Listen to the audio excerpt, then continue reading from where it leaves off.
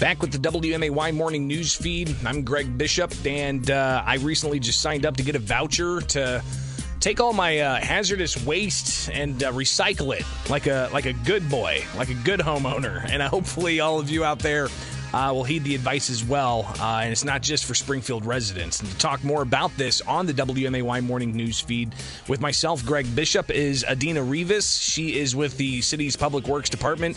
Adina, thanks for taking time with us this morning. Thanks, Greg.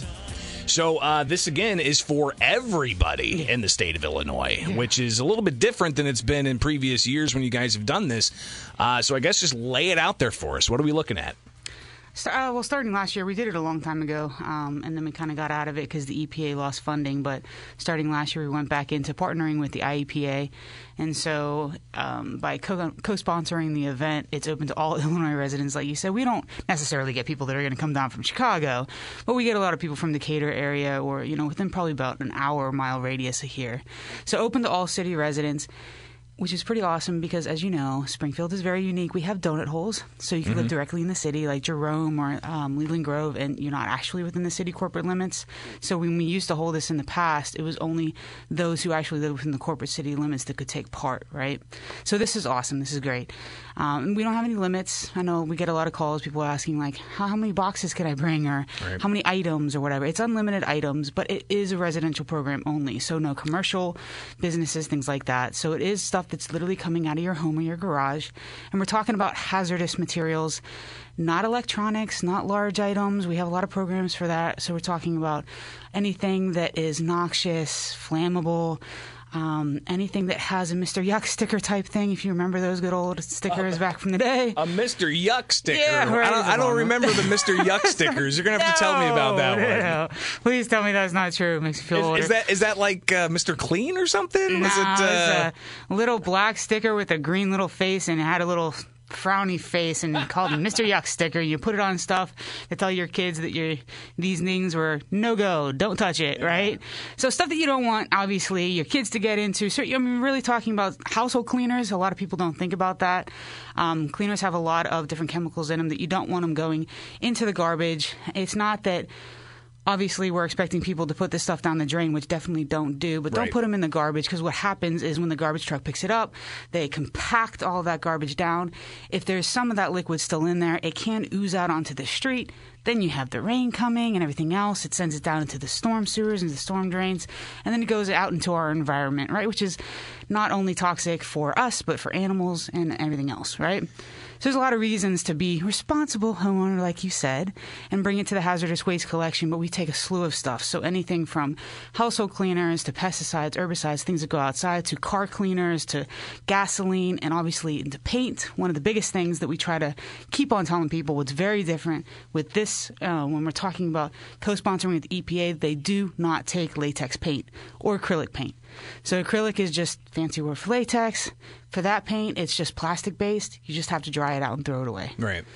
Yeah, so there's just a few things that people might bring that they might have to turn away and say we can't bring those things. Should homeowners kind of, in a way, do that? If they have questions about it, bring it, make sure it's separated. That way, if they can't dispose of it there, then they can at least get some direction as to how they can get rid of it. Yeah, they can do that. I mean, they could always just give us a call, too, as far as our office. So 217-789-2255. Just call the Office of Public Works. You can also really easily just go online. So it's www.springfield.il, like Illinois.us, and then /HHW, stands for Household Hazardous Waste. Take you to a quick link. It's where you can get your voucher. Yep. And it also has a whole list of acceptable items and unacceptable items as well. So, again, this is available for everybody in the state of Illinois, not just Springfield residents, not just those in the donut hole, but everybody in the state of Illinois. And as Adina Rivas, who joins us from the city's Public Works Department, talking about the hazardous waste recycling, she said likely people aren't going to drive down from Chicago, but you're going to get people from South Sangamon County. You're going to get people from Decatur. You're going to get people from all over, especially listening to the radio station. It's pretty, 92.7 is a pretty big FM signal. So hopefully people listening will start thinking about this, because it's coming up. And if they want to get in and out easy, they should get that voucher, right? The thing is, okay, so it's October 23rd. It's on a Saturday. It's the weekend before Halloween. And I know in the past, a lot of people that have come to the events, we've had hundreds and hundreds of people just kind of like cascading onto the Illinois State Fairgrounds, right? Just, and it was a cluster. It was a long wait and everything else. We have a really good system now. The voucher system, you have a time slot. You have to choose your time slot. You have 15-minute increments, and you have to come within that 15 minutes. You don't have to actually get all the way through, but you do have to actually enter the fairground during that time. If you come outside, we put you on what we call the corral. So it's a waiting holding pen, so to speak. And then we let you go whenever there's an opening. That way, it's constant flow, and you really kind of get in and out of the fairgrounds within no less than 20 minutes, or no more than 20 minutes. So it's really in and out. You come in through the back end of the fairgrounds, you kind of weave yourself through. Yeah. You get to the area that's drop off. They'll kind of sort through what they'll take, what they won't take. Then you leave and you go on your merry way. It's really fast. And again, this is so important.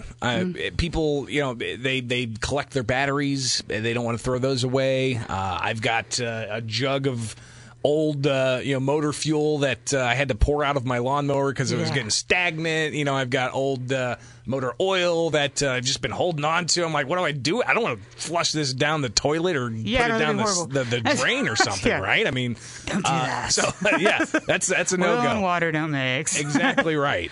So I want to be responsible about this, and we don't get too many opportunities. It's not like every weekend there's a hazardous waste event somewhere, right? But even when it comes to these events, I mean, the next one, there's a couple that are scheduled, but they're kind of a drive away, right? Yeah, so the EPA actually has a list of them that they come out with. They usually have fall events and they'll have spring events. The fall events, they definitely are a drive. We're the last kind of in their list of fall events that happen. So October 23rd, if you didn't catch any of the other ones, there's, I want to say Peoria. I think you're right. Could be wrong on that one. Haven't looked at the list for a while. But it's not in the immediate vicinity of Springfield. Correct. And they'll have a list in the spring. But again, you might have to drive an hour and a half, 2 hours to get to it. Now, mind you, we used to actually, when we hosted it just ourselves, we would do one in the spring and in the fall. When we're co-sponsoring with the EPA, we're literally only doing it in the fall. So it is once a year for city residents specifically.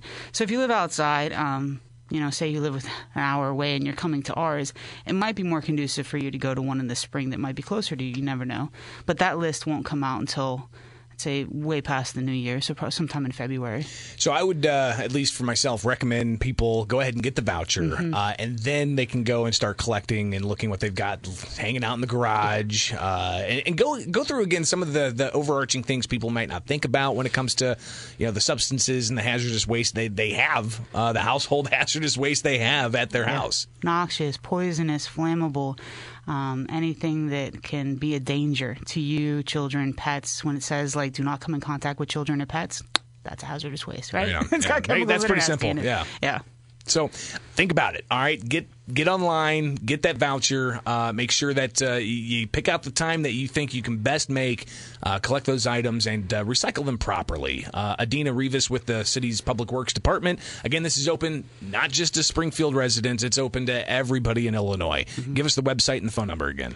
So www.springfield, all spelled out, .il like Illinois.us, /HHW stands for Household Hazardous Waste. And if you have questions, you can call the City Public Works Office, 217-789-2255. Put it on the calendar. It's October 23rd. All right, good last deal. Saturday. I'm glad I brought the expert in to talk about it. Adina Rivas, thank you so much for taking time with us this morning. Thank you.